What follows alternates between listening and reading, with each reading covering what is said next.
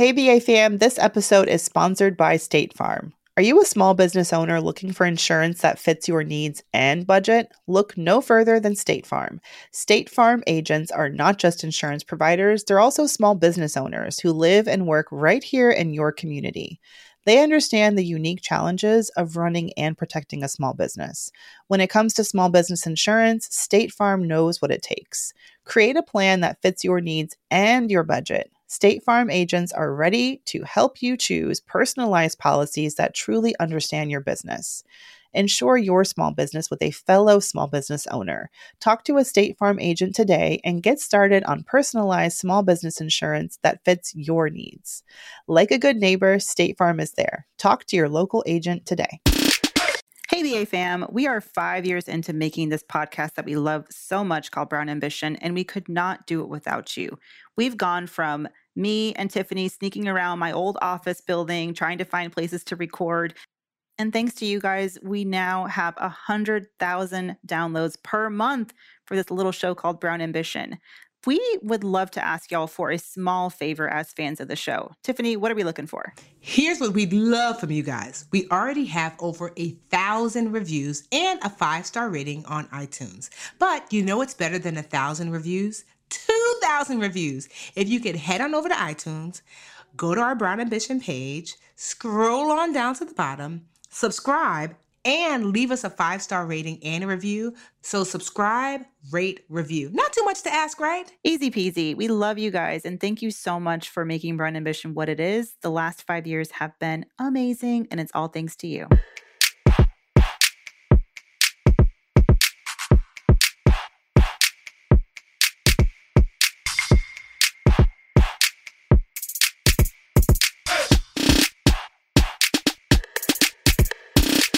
Hey, hey, hey, hey, hey, hey. Okay.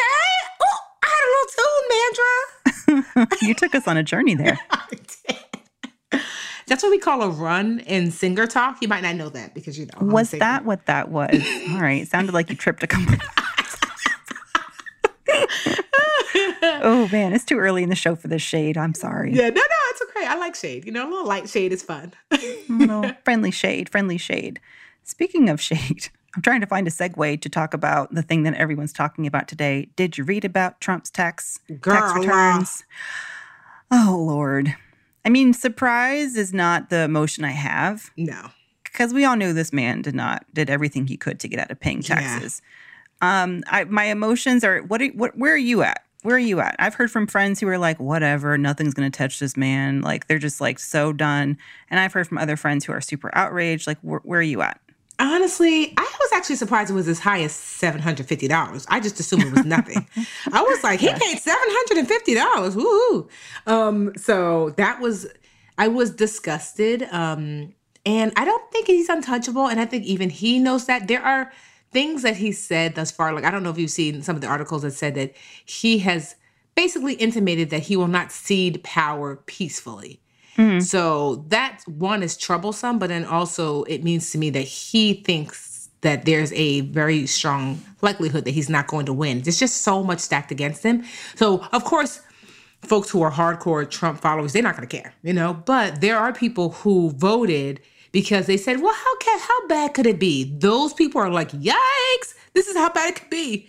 So I think those people are the ones that might come on over to the other side, not because they love the other side, but because they're like, wow, this is actually way worse than I ever anticipated. And it's like you said, and I've got family in Georgia who are pro-Trump, and you can't tell them nothing, and we've tried. And, you know, and I think it's worth trying, even if you're not going to get anywhere, just so that you have some other voice in their heads. But when it comes to his base, and you think about who his base is and how he really appealed to working class white voters, and then, of course, you have the people who voted for him because they're wealthy or business owners, and they knew that a Trump presidency would lower their taxes, which it did. But if you look at his, you know, base of working class white Americans, like, yeah, I'm pretty damn sure they've paid their taxes, right? And it boggles my mind that they can support someone who so clearly does not. It's just so, it's hypocrisy, you know? He does not stand for, you know, lowering the tax burden for for low-income people, for middle-class people. He is all about how can the rich stay rich and the wealthy get wealthier. That is what his actions say, even though, his words speak differently. And personally, as someone who lives not far, so he has this, the part of the New York Times story that got me was he has this massive compound, just jillions of acres somewhere in Westchester County. I don't live too far from there, but I mean, like worlds away from the size of this compound. And he has gotten out of paying any property taxes on this mega estate. Meanwhile, his own tax law, which was put into effect a few years ago, his own tax law made it basically impossible for us to deduct any of our property taxes. Mm-hmm. So I'm trying to be a homeowner out here. Our property taxes are really expensive. I mean, for me, like the double digits, and not double digits, but like, what do you call it? How many figures? Mm-hmm. Double digit thousands. Over 10,000. Yes. It is painful. And I'm like, this is just, that makes my blood boil, because someone like that who has the resources, and by the way, property taxes, the reason we grin and bear it and pay them is we say things like, well, okay, this goes toward paying our teachers and paying for, public services and, all kinds of services that help our community, and that's our contribution. This story pretty much proved that this man has not done anything for anybody but himself and his children and his family and his brand in the last couple decades. And I think you're right. It really affirms what we thought if you were anti-Trump, but I don't know if it'll be enough to sway anyone, who was always pro-Trump. Mm-hmm. The one thing that, like, the other silver lining of this is I feel like, so I have an uncle who owns some real estate investment firm in Georgia, in the Georgia area, in the state of Georgia. And I've heard through my cousin that one of the reasons he's pro-Trump is Trump's story of being, pull yourself up by your bootstraps, self-made billionaire. This is the brand that people understand as Trump. Like, he really made his fortune himself, blah, blah, blah. This article, like, if you read it, he's a bad businessman. Yes. His businesses lose money. He's got some real good accountants, though. They deserve some sort of prize. Mm-hmm. Like, if there is an Oscar for accounting, I mean, these people are like Olympic gold medal winning accountants because they've made this man stay afloat all this time. But that persona of I'm a very rich, I'm a very smart, I'm a very wealthy man with the biggest brain, like, that is really, like, the curtain has been pulled back. They say in the New York City, like, real estate, like, circles, like the high level circles, was it Bloomberg was like, we all giggle at him. We, like, you know what I mean? Like, it's almost like, you go to college and someone pretends like, oh yeah, when I was in high school, I was totally the coolest. I was totally like, all the girls love me or whatever. And then you go back to your college and find out like, oh, you were a loser there too. Interesting. Mm. So yeah, he's not fooling anyone who's close enough to really see. He's a Picasso, from afar. It looks like maybe something up front. You're like, oh, the mess. But okay, Cher. Got that Clueless reference. I know. It's not where it's from. I was like, where did I get this from? Yes. Quote Alicia Silverstone. Right, yes. I do. Yeah, that was my movie. Okay, so, but yeah, I just think that it's just, I'm not gonna lie. Every day I'm like, okay, let's see now. What now? So, but I was actually surprised that he paid anything at all. And I'm glad that the New York Times did this at this moment in time. And then, like you said, for some people, he can literally, and Trump has said this himself, he can literally kill someone on national television, and his biggest supporters would be like, well, what did that person do? So, this is not for them. This is for the people who are on the borderline. Yeah, I mean, the debate by the time you guys hear this show, the first presidential debate will have been over. I hope Biden takes the ammunition and uses it well. For me, it's just it's the hypocrisy. And it's like we were talking about last week on the show, we get questions from people. So, how can I hear about people not paying income taxes. Like, how can I, what are some strategies I can use? And I'm like, oh, you need to be really freaking wealthy. That the wealthy have the most access to these tax breaks because that is who the tax code was written for. And although we like to, talk about Trump, he's following the playbook that Congress has made possible. So it's just another reminder that, You can't just focus on the presidential election. You've got to focus on your elected officials, the people who are writing the laws and writing legislation. Yes, it was Trump's tax plan a few years ago, but Congress passed it. And we're the people who put those people in the seats that they have where they can vote on these things. So you've really got to take that into consideration and please vote. Did we say it already? Vote, vote. Right? It's vote, vote, vote. VOTEE. Yes. Vote, vote, vote. But speaking of real estate, that kind of has to do with today's show a little bit. We talk about, well, honestly, we don't talk about this too much. You guys know about our personal stories, becoming homeowners, and Tiffany's path to, starting her real estate empire, which I'm sure is to come. We get a lot of questions actually from people who are like, I'm interested in investing in real estate. I want an income property. How do you start? And we're really excited because today we have a returning guest, Lynette Calfani-Cox, the money coach herself. What do we call her? Our fairy financial godmother. Yes. Our money auntie. She is joining us today because Lynette has been quietly building a real estate empire of her own just across the country. It feels like her and her husband, Earl, have been purchasing income property after income property. And I would like to know her secret. I would like to know how she's doing it, why she's doing it, what their thought process is behind it, and, how she's doing, especially in this economy, as she's building up her portfolio of homes. So Lynette is joining us on today's show. I'm excited because, I'm starting to get my little baby toe in real estate, so I can't wait to see what our fairy financial godmother has to say. Yeah, I've been watching a lot of YouTube on real estate investing, and we have this house across the street that's pretty much been abandoned. Just like in a pre-foreclosure situation. I don't know, but we were like, let's get that house. We can do that. We can do this. Like, yeah, let's get a fixer-upper. It sounds easy on paper, so I really want to know what Lynette's strategy has been. I'm excited to talk to her. All right, well, should we take a quick break, or is there anything else you wanted to cover before? No, let's talk. Can you get Lynette on? Mm-hmm.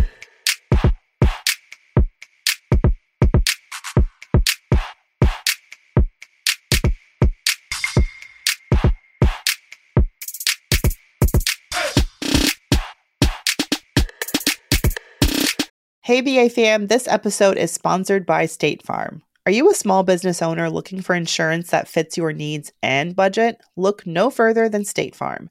State Farm agents are not just insurance providers, they're also small business owners who live and work right here in your community. They understand the unique challenges of running and protecting a small business. When it comes to small business insurance, State Farm knows what it takes. Create a plan that fits your needs and your budget. State Farm agents are ready to help you choose personalized policies that truly understand your business. Insure your small business with a fellow small business owner. Talk to a State Farm agent today and get started on personalized small business insurance that fits your needs.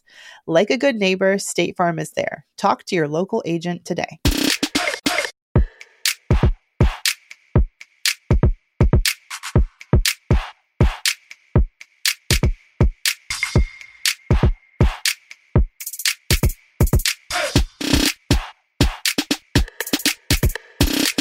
And we're back and blacker than ever. No, I'm just joking.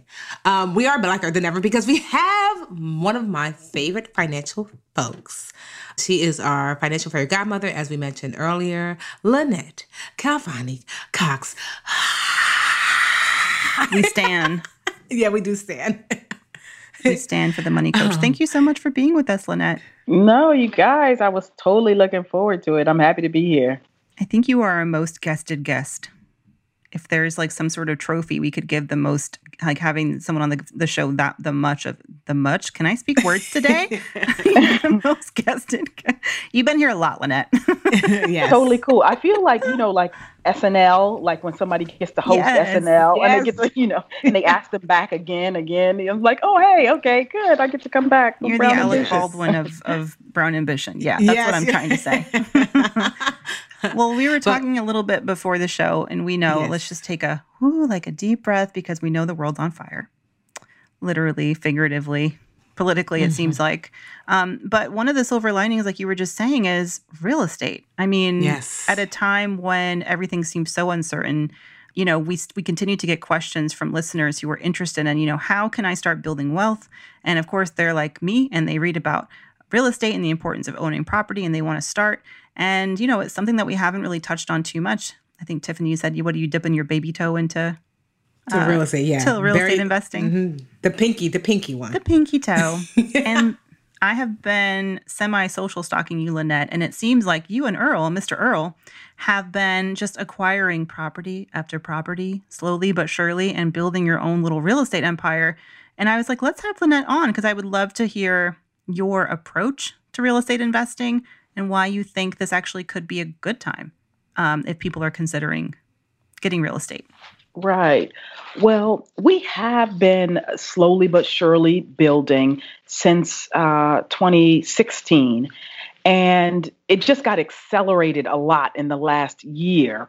So we currently have 8 properties. Okay. Our own house that we live in, which is in the suburbs of Houston. We're in the kind of northwest section of Houston, and then 7 rental properties. So I don't know where you want to start, like how it first began or what our approach is. Well, yes. What was your approach from the beginning? Was it 8 always in your mind? Like, or were you like, let's start with 1 and then accidentally you had 8? How does that happen? No, I definitely did not have this in mind. But when the journey sort of began, I was like, oh, okay. Yeah, I think I want to have like 10 to 12 plus, So what had happened was really, so it's kind of a circuitous thing. And I think, Mandy, we talked about this before. When our oldest daughter, Aziza, went off to college, we were living in New Jersey. She went to college in Texas at UT in Austin. And long story short, she lost her scholarship her first year. And she rebounded afterwards and, got her A's again and was on the dean's list and all that good stuff. But bottom line, she didn't have her 3.5 GPA that was required. So she lost her scholarship. So as a result of that, we started looking for ways to lower her tuition because it was about 3 times as much the tuition, a good 30 something thousand at the time per year. I don't know, 35, 38, something like that, as an out-of-state resident. So I was doing some research and I said, oh, wait a minute. If she owns property in the state of Texas, then, she can establish residency and then she'll get in-state tuition.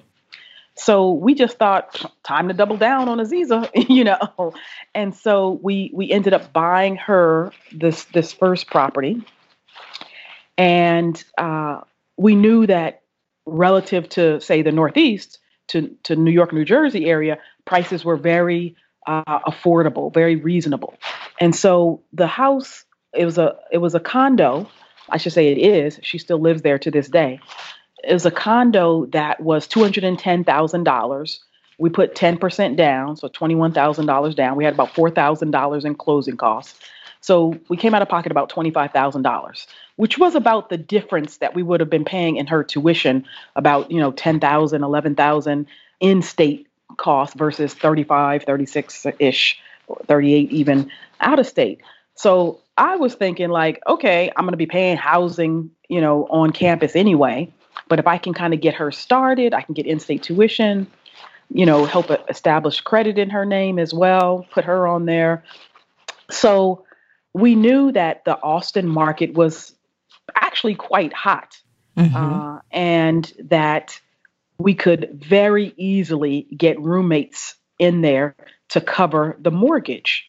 So that's pretty much exactly what happened. It was a 2-bedroom, and in Aziza's room, which was pretty spacious, it was her and one other roommate in the room, and then another girl in the second bedroom who had the big another bedroom all to herself. And so the 2 roommates paid essentially to cover the mortgage, and it was about $1,400, and that's what the 2 students, her 2 roommates, were paying. So sophomore year, junior year, senior year, that's exactly what happened. They're paying the mortgage, knocking down the principal balance on there. There's no profit in it for us, except, of course, having in-state tuition, having no housing costs, because housing on campus at at UT was about $10,000 a year as well. So we definitely got a financial benefit from it. Brilliant is all I'm thinking is Yes. very brilliant. Very smart. So again, we kind of like stumbled into this strategy. If I'm honest, it wasn't like, oh, let me try to do this to start it off. So your first step is have your daughter lose her scholarship. Got it. Yeah, exactly. Just want to be sure. Okay, but good, you know good, what? good. Don't freak out. Yeah, exactly. Become a real estate mogul. Got it. Exactly, totally. So now, you know what though? First of all, I can't even tell you how many students that happens to. That that first year, you just kind of like, yes. Oh, that was me, girl. They brought me all the way home. My parents were like, "Oh, okay, come back home." Yeah. So and Aziza, she wound up, as it turns out, instead of graduating in 2019, she actually graduated in December 2018. And she graduated one semester early. So she bounced back and did, like I said, very well. But it worked out so beautifully because, again, her roommate stayed. And then in her last, after she graduated, she had an internship and she got a job, and she's, been doing very well working. And she was like, "Mom, I wanna pay rent." And I was like, why you want to pay rent? I did this so you could get a start. I don't want you. She's like, "Mom, I've had a start for 3 years. I've had no rent, but I have to be financially responsible and blah, blah, blah, blah." So she wanted to pay rent. And she also wanted to have one of the roommates not renew so she could have fewer girls in there. She was like, "I want to have my own room." So I was like, So as it turns out, this year in January of 2020, she got married to her college sweetheart. He graduates and gets his master's degree in engineering in December, but they still live in that place. So now, before the roommates were covering it, but then Aziza and Jacob live there now, and now since January, they've been collectively paying the rent, paying the mortgage on it, and paying, so they cover it as their rent. And so again, break even. It's not like we're not trying to make any money off of that in terms of profit. Although, good to say, prices have gone up, so it has appreciated in value. And Austin is quite a great market. And what it showed me though was when you have a public university, which has 40,000 plus students, and there's high demand for housing, and it's a very strong sort of economic base, your rental property will almost never go, vacant. You can constantly find tenants. So now fast forward to my son, Jakata. He went off to college. He's 3 grades behind Aziza. So he went also to a public university, and still he's a junior there in college now in Raleigh, North Carolina, at NC State, North Carolina State University. So when Jakata was choosing colleges, he was looking at Loyola in California, and he was looking at other private schools, and I was like, And I said, if something happens with your scholarship or anything, I said, I want to be able to control that tuition, and that private school tuition. It doesn't matter if you're in-state or out-of-state resident, it's going to be the same. And it was like 60 grand there. So I was like, no. I said, you're going to do NC State. And so he's super, super happy that he did. And he, again, did not falter at all, Dean's List also, and it's done very well. But part of what I started strategizing was around, I told him, I said, listen, we're going to put you on the same track. We will buy you your first property, and we will help you because we've, made certain commitments to our kids and told them, your job is to be a good person and a good student. We'll make sure you don't have student loan debt. We'll buy you your first property. We'll buy you your first car, ditto, that kind of stuff. So he was, totally, down for the game plan. So for students at most kind of high quality schools, they typically require them to live on campus their first year. And so we knew that was the case. And we planned, we said, okay, so in the summer, right after your freshman year, we're going to buy you a property. And that property will help you to establish residency. going, after your sophomore year, because you have to live in the property for 1 year. So last July, we bought Jakarta, a townhouse in Raleigh, and I don't know how much depth you want to go into it, but we ended up paying cash for that property. That wasn't our intention, but the bank started messing with us, and I was like, "Oh no, y'all not gonna stop me." So, we go into that detail, because I feel like Tiff, you purchase your property cash, right? Right, so we share that, yeah. So feel free, and also talk about the lending process, because you're right. You took out a mortgage for the Austin property, so in Raleigh, yeah, what happened? Correct. So, well, okay. So here's the truth. So I was working with a local bank. I have an amazing real estate agent in Raleigh who I love a lot. The last several years, she's helped us because, again, in our sort of portfolio, 5 of our properties are in Raleigh, and this agent has worked with us on all of them. And so I knew her and trusted her recommendations, et cetera. So she said, "Oh, here, this is a local lender I've worked with. Let's start here." So I was like, "Okay, fine."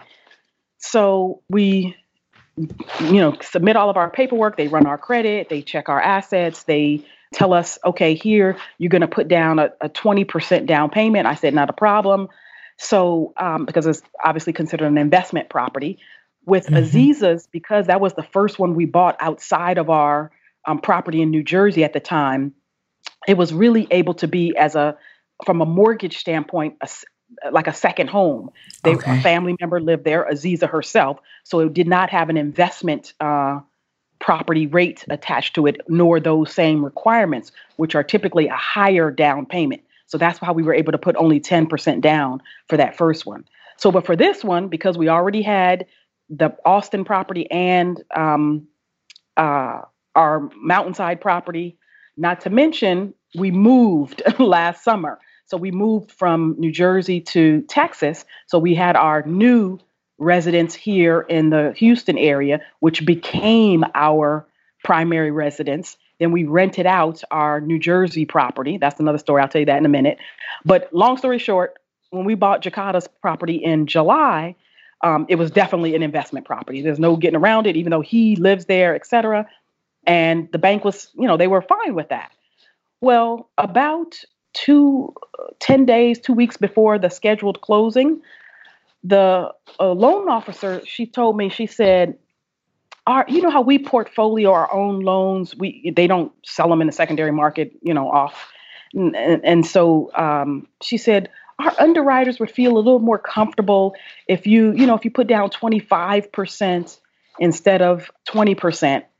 And I was like, okay. And I was like, why? And then she was like, well, it just makes them feel, they just, more skin in the game. It's just more comfort, just in terms of risk tolerance and blah, blah, blah, blah. And I was like, okay. We'll put down 25%, So then the week of closing on a Monday, we were going to close on Friday. The same person calls me and says, the underwriters, they'll feel a lot more comfortable if you put down 30% instead of 25%. And I was like, whoa. I was like, why? And so then she said, well, it's just that, different appetite for risk in the marketplace, and they want to have a high degree. I said, look, you see how much cash I have. You see what my credit score is. You see that I have, perfect credit, plenty of assets. There's no, you're not taking any risk here. And I said, and you asking me for something. I said, if you're asking for this, I'm sure that means that my interest rate is going to go down commensurate to this extra down payment that I'm making to offset, quote unquote, the risk that the bank is taking, right? And then she was like, no, it would be the same interest rate. And I was like, no, it won't be. So she said, well, it just has to be this, it has to be this way. And I was like, no, actually it doesn't. And she was like, excuse me? And I said, listen, I tell you what, I said, I don't know what you're doing on Friday, but I can tell you what I'm doing on Friday. I am closing on this property, and I will be closing with or without you. And I just left it just like that. And she was like, she was like stammering. I'm sure she was shocked, and probably nobody had told her that before. But I said, absolutely not. And I don't know what the, sort of trigger issue was, but Earl and I were kind of looking at each other like, are they messing with us? Are they, like, is this something, you kind of hear about crazy stories or what's going on here? So that situation continued, and she was like, yeah, talk to the underwriter. And I was like, you don't have to talk to the underwriter. You don't have to talk to me. I told you what I'm doing. You can come along for the ride or not. You can get these, this point in these fees that you were going to charge me or not, or I can just close without you. So I just was like, as my good friend Latrice would say, deuces, So you paid cash for that property. Okay. Yeah. So I was like, and then another reason, of course, because I was looking at the timeline, and I knew that by August that I wanted Jakada to have the house, and I wanted him to have 1 year of residency, because I knew coming into this year as a junior, you have to have lived in the property for 1 year, et cetera. So, and sure enough, this year, Jakada was declared an in-state resident, and he's going to be staying out there in Raleigh. And, he worked out there, filed his taxes, he registered to vote, he did everything. And yes, he has a property out there as well to kind of get him started. But it was definitely not our intention. So that property was $158,000. We paid cash for it. And then, I had no intention of doing that. I felt good that we were, strong enough in a position to be able to do it, because even though there was no crazy situation like with Aziza, it was, let's help her, let's, deal with a situation to a bit of recovery, because she had a poor first semester and she was on probation and, et cetera. But I felt confident knowing, the child that she was, a good student and a hard worker, et cetera. But think about all the people who either the parent doesn't have the money to keep them in school if something goes wrong, or, the wherewithal to make things happen if, the system kind of starts messing with you. So we did that. And then about 6 months later, we took the equity out of that property. We took about 75% of equity out of that property. So again, I would have been fine to put a 25% down payment up front. So if you can kind of reverse it in your mind, we now know that that's actually a very good strategy to acquire properties. See, if I had known going in that I was going to buy that property for cash, I would have negotiated a much better deal. I wouldn't have agreed to pay $158,000. I would have tried to pay, $148,000 or something, because I would have been able to get the deal done fast, just take it out of my account and just keep it moving. But now I know that it's actually one of the strategies that you can use if you're going to buy cash. You can go in more aggressively up front, and you can get a mortgage on the back end. Again, you just have to kind of reverse in your mind the thinking about what the process looks like. People think I put the money up front, 10%, 20%, 30%, whatever your down payment is, then I get a mortgage to fill in the gap. Well, no, you could also, if you have cash, you could buy the property for cash up front, probably get a much better price, and then get a mortgage on the back end. And it's effectively the same thing, except that you've been able to perhaps beat out other bidders or other investors, buy a property for a cheaper price, et cetera, and avoid initially, certainly, a whole bunch of, closing costs and fees and things of that nature. So both Earl and I have spent a lot of time in Raleigh, going back and forth so many times with Jakada, visiting. I had taken him out there several times just before he even made the choice to go to NC State. And we liked Raleigh a lot. We saw what was happening in Raleigh, and we said, this reminds us of Austin. Very strong economy, local market, fueled a lot by a number of college campuses. In this case, NC State is, 20 minutes or so from Duke University and UNC Chapel Hill. The whole Research Triangle area is doing quite well. And we started looking at property prices, and we were like, this is pretty affordable here. These are really good prices, and the rents are nice and strong, and demand is there, especially because, again, near state, there are, 40,000 plus students who are attending that campus who need someplace to live because there's not enough housing on campus for everybody. So after that, we started looking, and we got two other ones in the beginning of the year, and then two more in this past summer. And so those four other rentals were all this year.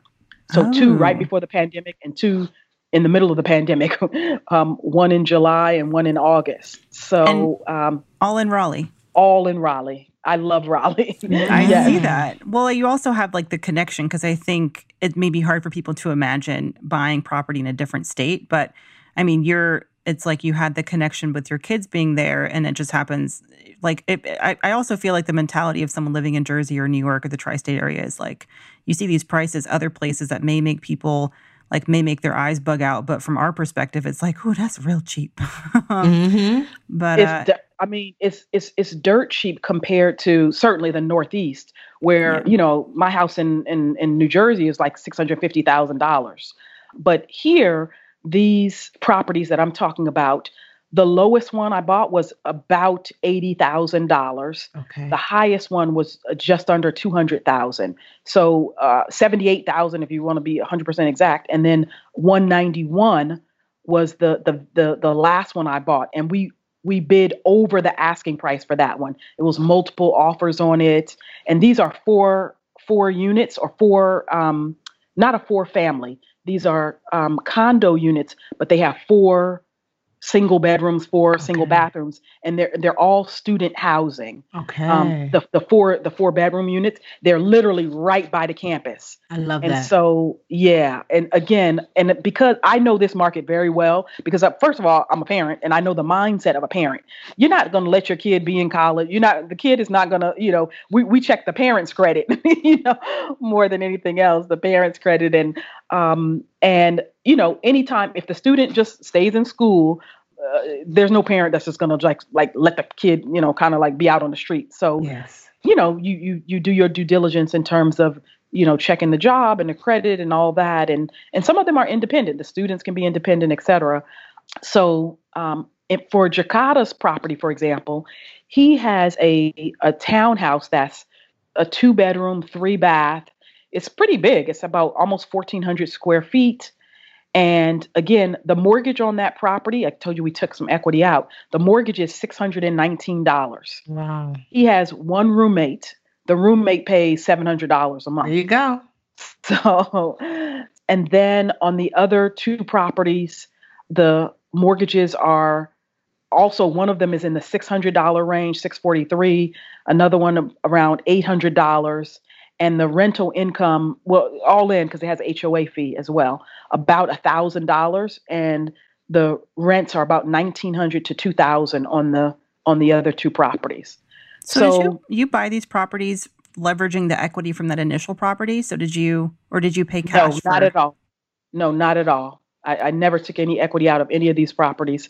So we paid cash out of our own savings and out of our trust account. We have a solo 401k. So let me explain something else to your audience, because some of them might want to utilize this strategy at some point in the future. So out of the 8 properties that we have, all of them have mortgages on it, including this property that we live in, our own house in the Houston area. And the 5 of the properties, our property here in Houston, our property in New Jersey, the Raleigh property, which is where our son lives and has the tenant there, and the one that we just closed on in August, and the property that Aziza lives in right now. All of those are just traditional mortgages that, like you go through a bank and you get approved through the normal process. Check your DTI, check your savings, check your credit, you put your down payment, etc. 3 of the properties that we have in Raleigh, though, were financed by what's called a non-recourse mortgage. Okay. And so a non-recourse mortgage is totally different. Basically, they're just looking at the property, valuing it, and saying, will it have enough rental income to cover this mortgage and have a strong enough debt service coverage ratio? And so they like to see 1.25 times. So like if your mortgage, say, was $1,000, they want to know that the rental income would be $1,250 a month. Okay. And in our case, they're far exceed that. So a non-recourse mortgage, you can use your retirement assets. You can use money in a 401k, for example, which is what we did for 3 of these properties. And the down payment requirements are higher. You usually have to put down a minimum of 30%. Okay. But some ask for 40 or 50%. In our cases, we put down 40% on 2 of them and 30% on another one. Okay. And for taken from your 401k. Correct. Okay. Well, so I know you said you want to, because right now you have 8 properties and you said ideally you want 12 to 15. Yep. So what's the end goal? Like, do you want to sell these? Like, no, 20 years from not now? at all. Okay. Not at all. So Earl and I are both super passionate about real estate. This is all just passive income streams for us. I don't want to sell anything. I want to be like how Warren Buffett is about stocks. When you ask him, like, when's the best time to sell? He'll say never. I just want to be sitting on these properties. It's not that I might not ever sell. Like our house in Mountainside, we definitely have thought about it, and we have no need to sell it or anything like that. But we thought, okay, well, maybe we should just keep it for, we'll see. But long story short, no, passive income streams are what we're trying to develop. And, I'm not going to work as much as I work now forever. And so I like the idea of building up, multiple streams of income and kind of these residual rental streams that, we do a lot of work up front to acquire it, because I search and I'm really rigorous in my screening process. But after that, like, we have property managers and, that kind of thing. And it works out great. That's the piece I would like to talk about a little bit is, you guys are landlords now. Do you outsource that management, the screening of applicants? If you have like 4 tenants for each rental, in a college campus area, that's got to be a lot of work. So can you talk about like the paperwork side of it, the managerial side of it? Sure. So we definitely have a property manager, and at first we didn't. We really kind of didn't need to. So for 2 of the properties that we bought in January, the ones that we initially did the non-recourse lending with. And by the way, just in case anybody's curious, I have no affiliation or anything with these companies, but I'm just telling you because sometimes people don't know, and I'd like people to just like okay, go check them out and see for yourself. We used a lender called Peak Asset Management for the first 2 properties. And then for this most recent one, we used a lender called First Western Federal Savings Bank. Great experiences, honestly, with both of them. So it was good all the way around. For the first 2 that we did with the non-recourse loans in Raleigh, they are single units. And really, we kind of just didn't even need it. One has a couple living there, and another one, a couple, and they have a kid. And it just, they're just responsible. They just send a check. It's really, it's kind of like not much to do. Plus, one of them we totally renovated after we bought it. So it's, it's in good condition and whatnot.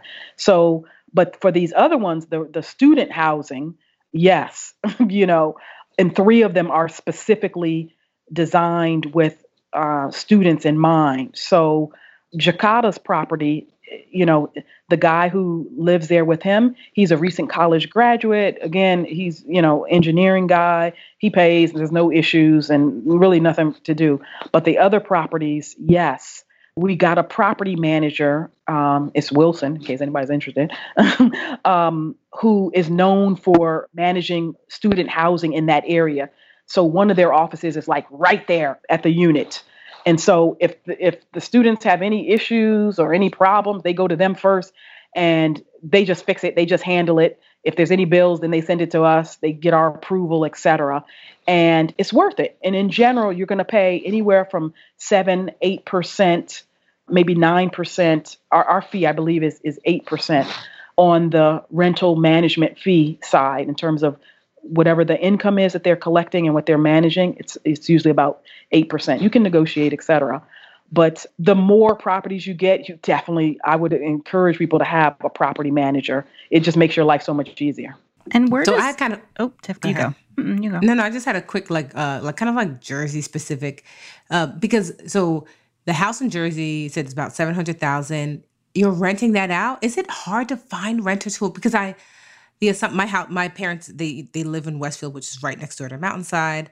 No, it's not at all. Okay. Tiffany, let me tell you what happened, just very quickly.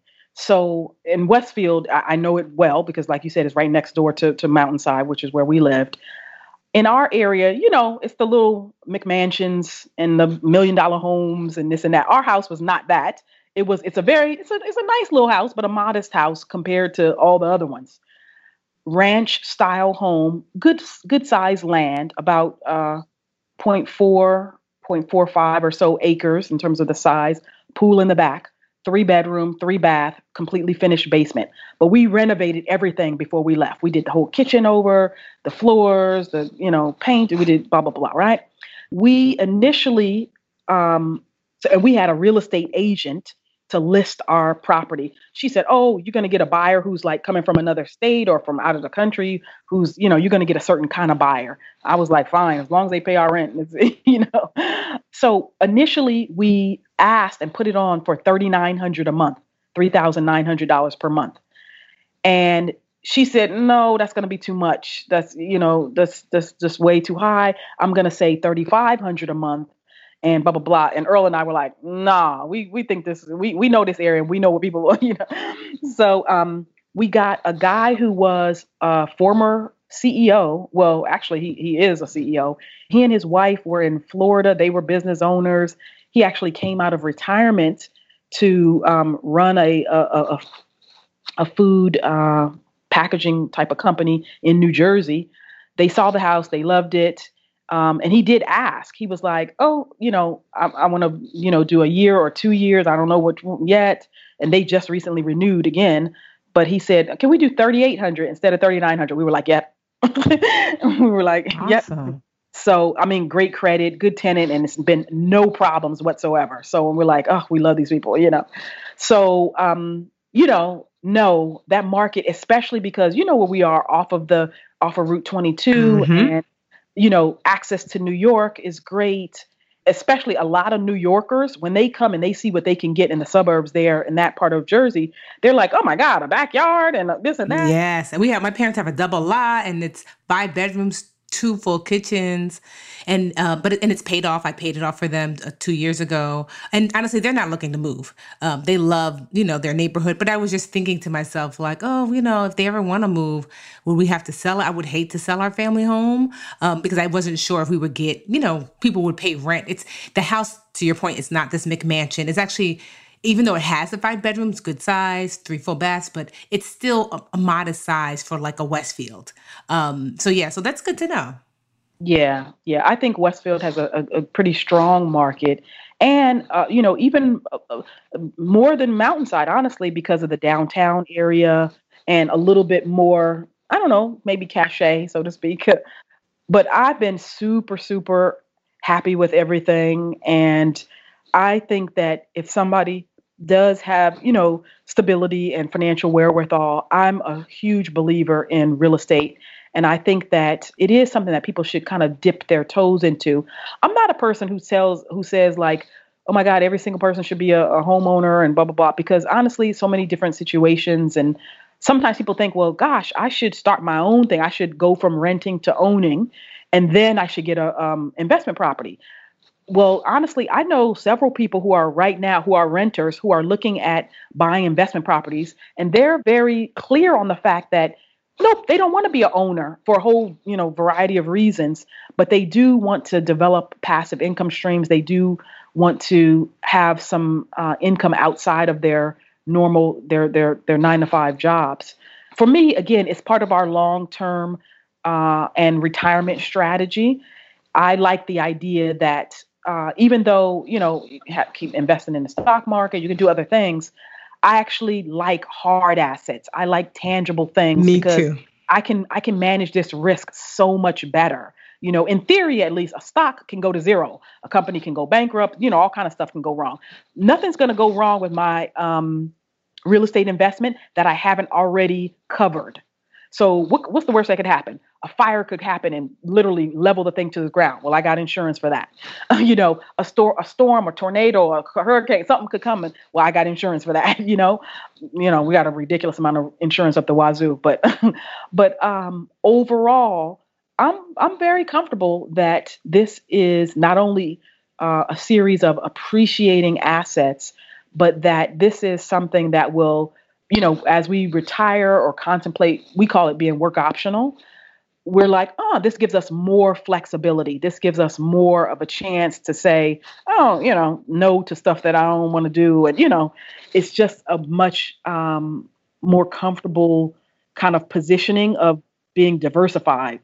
So your strategy and like the holistic look at your retirement goals, it's interesting. And I like that you made the distinction between like hard assets and stock market investing. Can you talk a little bit about how you how do you quantify when you have this many properties? I don't know how you quantify, I guess you add up all your mortgages and then the value of the homes and you get your equity and that's your, measure of asset there. But when it comes to like how much you guys continue to invest in the market, are you more leaning on the real estate side? Are you still in the market? Like how do you guys think about, diversifying your portfolio now? Okay, so that's a great question. And the first thing that I do when I'm looking to see for acquisition purposes, I'm looking at ROI, and I have pretty aggressive targets. I typically want to see like a 20% return on my investment. However, I would be willing, if I say, this is a great market, I can see the prices, because I always track, prices to see like trends and what's happened. Like literally Jakarta's, the property that we bought in 2019 for 158 is valued right now at about 180,000. And so, when I see numbers like that, I'm like, oh, okay, great. Let me go get another one right there. But like even today, Earl and I are talking about Amazon, and this is like ridiculous, but in general, I am more comfortable investing in real estate than I am in the stock market. And overall, like when I tell people like the average person for their advice, I'm going to literally tell them stick to mutual funds, get yourself an index fund, et cetera. But again, because I have actually a pretty high risk tolerance, my husband is more fiscally conservative than I am. But he's like, okay, come on, let's go get some Amazon stock. Let's go get, and about, maybe a year ago, I said, oh, okay, Earl, let's, we were looking at different things to do with, different buckets of money.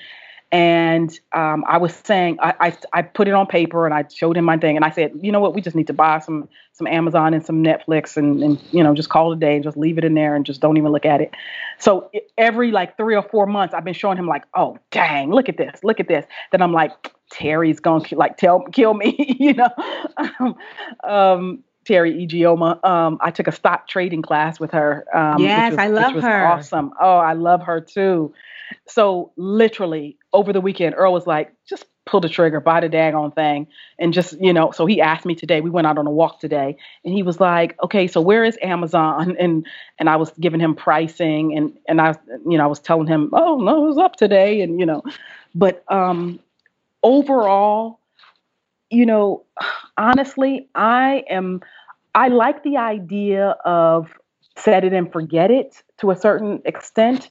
And I do still think like it's important to keep things in just, a total market index fund, or even if you're just like happen to be into tech or you want to be dabbling in FANG stocks, Facebook, Amazon, Apple, Netflix, Google kind of thing, then you can just literally buy a total market index fund and you'll have very high exposure in that sector as well. Oh, yeah, yeah. We know that. We tell people that all the time. What does Lynette do?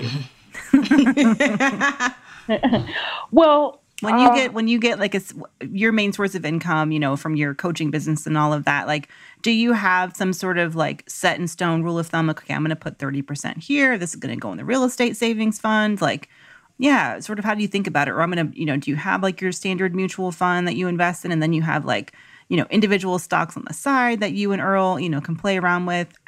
What does that breakdown look like?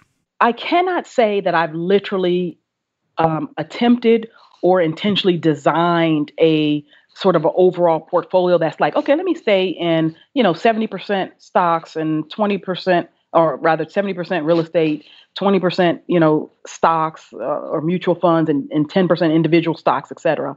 Not at all. And so if you want to know what we do, just in general, yes, some investments, but the vast majority is actually in the last 2 years in real estate and in cash, like a ridiculous amount. And so Earl will send me these emails and he was like, see, it's not just me. And he'll see an article in I don't know, in Forbes or something that says the rich are hoarding cash, and it's like, and he'll send me this stuff like now during the pandemic. I'm like, yeah, everybody's hoarding cash now, of course. Like, we have buckets of money for different things, right? And in general, I don't mind having high levels of cash for just, emergencies, for the unexpected. And he always has a thing, he calls it, quote unquote, the perfect storm, meaning like, but what if everything goes to hell in a handbasket? Ooh, Earl is my twin right there, because I always think like that. Wait, aren't we already in the handbasket on the way to hell? Yes. That's what it feels like. That's what I've been saying. I've been like, can it get worse than this? The handbasket, right? But I'm like, it makes me antsy to see so much cash that's not being put to use. So, because I'm like, I could be getting a return on this. That's different between my husband and I. We have very different investing philosophies, and we're constantly in this tug of war. He wants to do this, I want to go there. It's hard to find a middle ground. So it's good to hear that y'all haven't figured it out. Oh no, we're totally. But can I tell you this one thing? This part I have discovered. Honestly, there's almost like no wrong answer. The idea is, do something, just go for it. I'm not saying you will never have a loss. You should, do your homework and do your due diligence. But just in general, trust me, you'll be so much happier later, a year from now, 2 years from now, 3 years from now. It's just about prioritizing. Like, okay, what should we do first? I don't regret any purchase we made. Just like even on the spending front, when I was, traveling like a mad woman and going out of the country 4 times a year, I don't regret it. So, well, I think, hold on one second. Tiff, did you? Yeah, I have to jump on. Tiffany has to go. Oh no, it's past 7. Tiffany has to go. Okay. So do you want to do like a wrap up? We can. Let me wrap up with Lynette. I have like one more question. Okay. Yeah, let's wrap up with Lynette. And you guys, BA fam, you want to stick around with me and Lynette? Yes, of course you do. All right, bye, Tiff. All right, bye-bye. Okay, Lynette, so we're still here, and you were just talking about sort of there's no right way to do things and how just do something, do anything. I'm constantly saying that. I'm like, you can obsess over the right way to do it, or, the right amount, or what perfect star alignment you need before you jump in, but then you're kind of wasting time, right? Absolutely. And again, me sort of looking at Amazon is a great reflection of that, because all of the time you spent, fretting over, thinking about, waiting for the right time to get in. It's like, okay, well, this stock is moving, And so again, and then that's my own risk tolerance. That's my own, sort of appetite, and me wanting to make sure, like, okay, Earl, you're going to be good. And he's like, do it already, Well, it's good to have someone more conservative kind of holding you back. Maybe you need a little bit of that balance. Or at least someone asking the questions. That I'm a hothead and I like to move quickly. If someone slows me down and asks questions, then maybe I won't be so, quick to jump at something. Right. And I really do think that like a huge part of marriage is that whole yin and yang thing, where it's good to have that counterbalance, because, 2 people forging, going right ahead, you might fall off a cliff, and 2 snails, you just kind of never get anything done. So it is necessary to have that sort of middle ground. Overall, though, this part I have learned, like I said, is that so many times when people fall victim to inertia or to just doing nothing, they kind of get paralyzed with fear. They get information overload, and then they just literally do nothing. And then, life kind of keeps passing them by. That's not what I'm talking about. I mean the difference between, a 3-month, a 6-month, a 12-month, and then it's like, But overall, you're not going to look back like 2 years, 3 years, in the medium term range, or certainly a long term range, having done something to invest. even if you said, oh my gosh, should I save more money or pay off debt first? Should I buy this one property?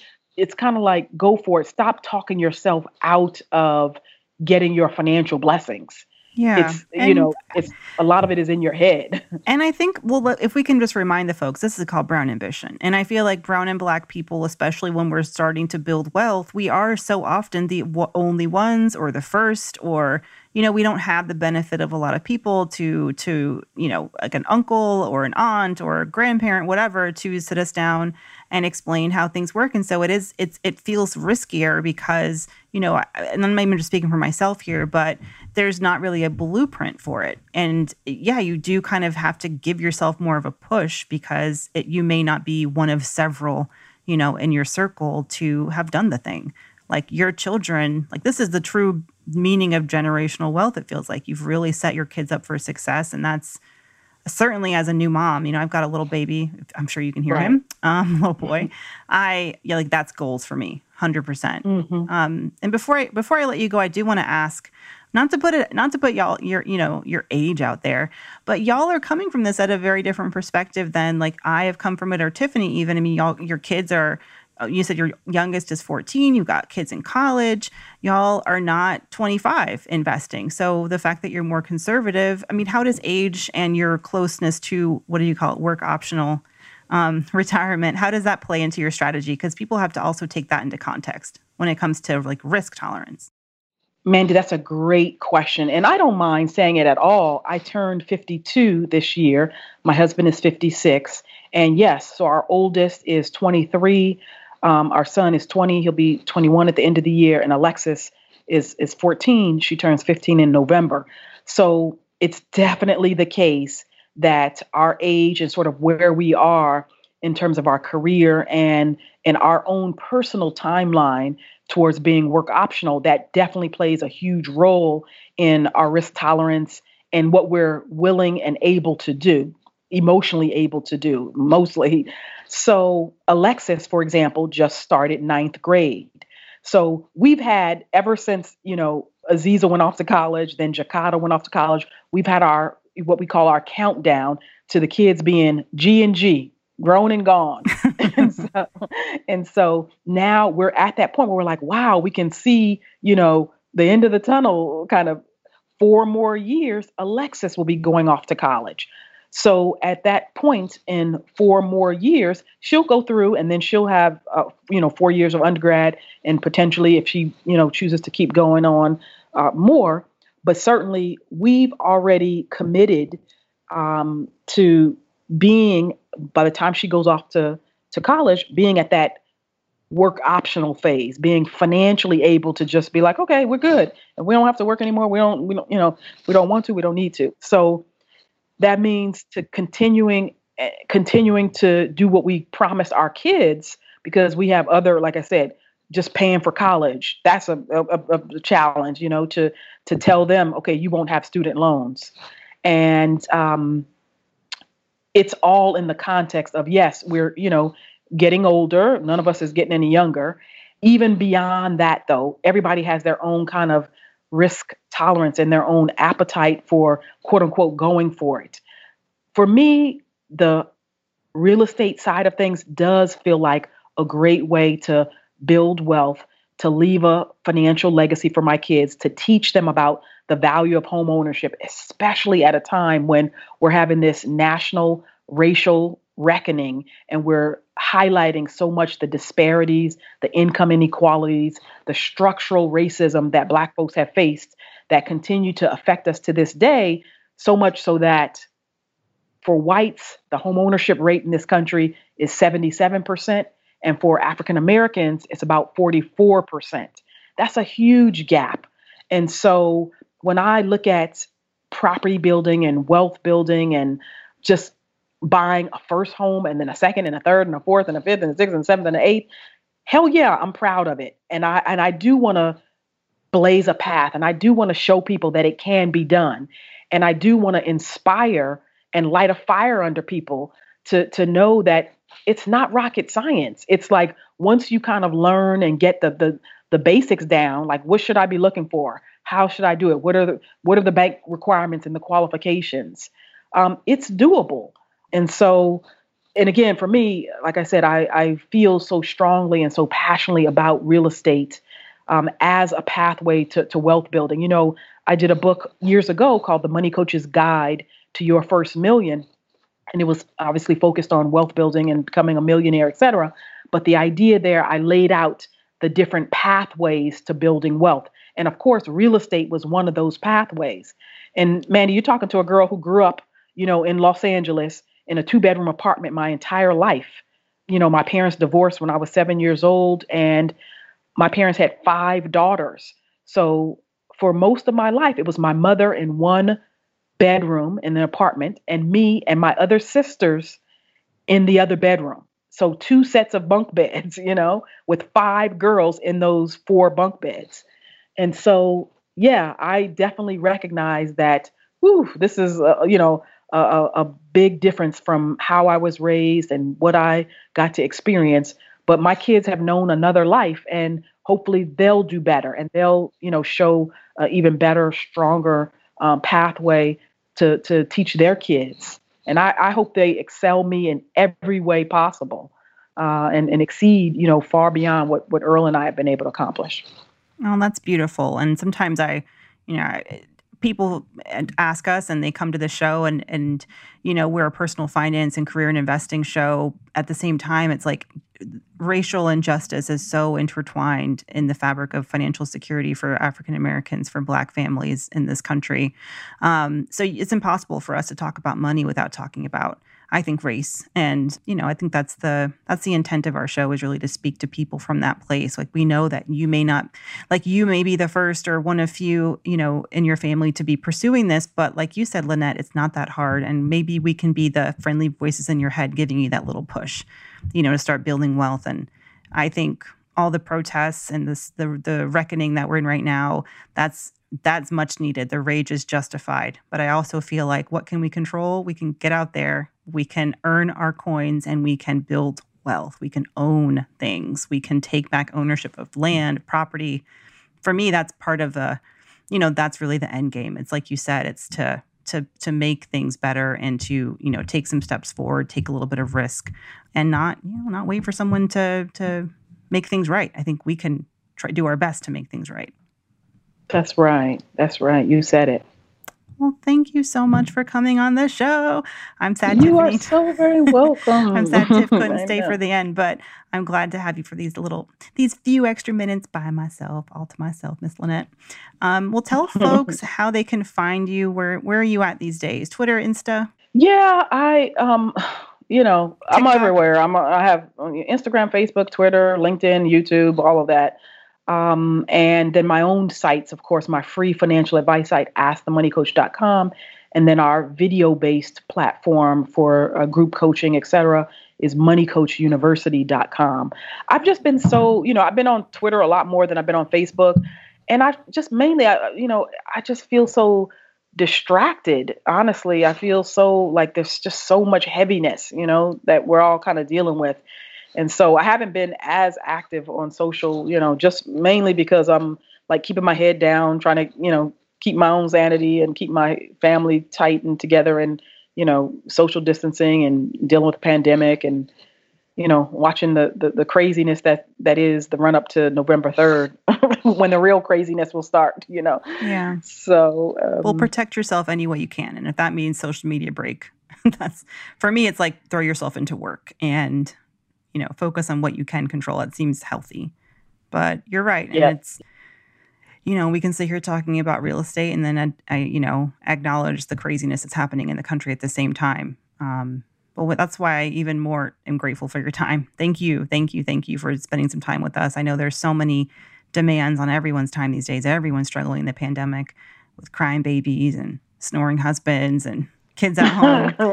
So we really love to have you on the show, Lynette, and thank you for joining us again. Thank you, Mandy. Appreciate it. All right, you take care, and you guys check the show notes. We'll put links to the Money Coach University and all Lynette's socials. Thank you again, Lynette, for joining us.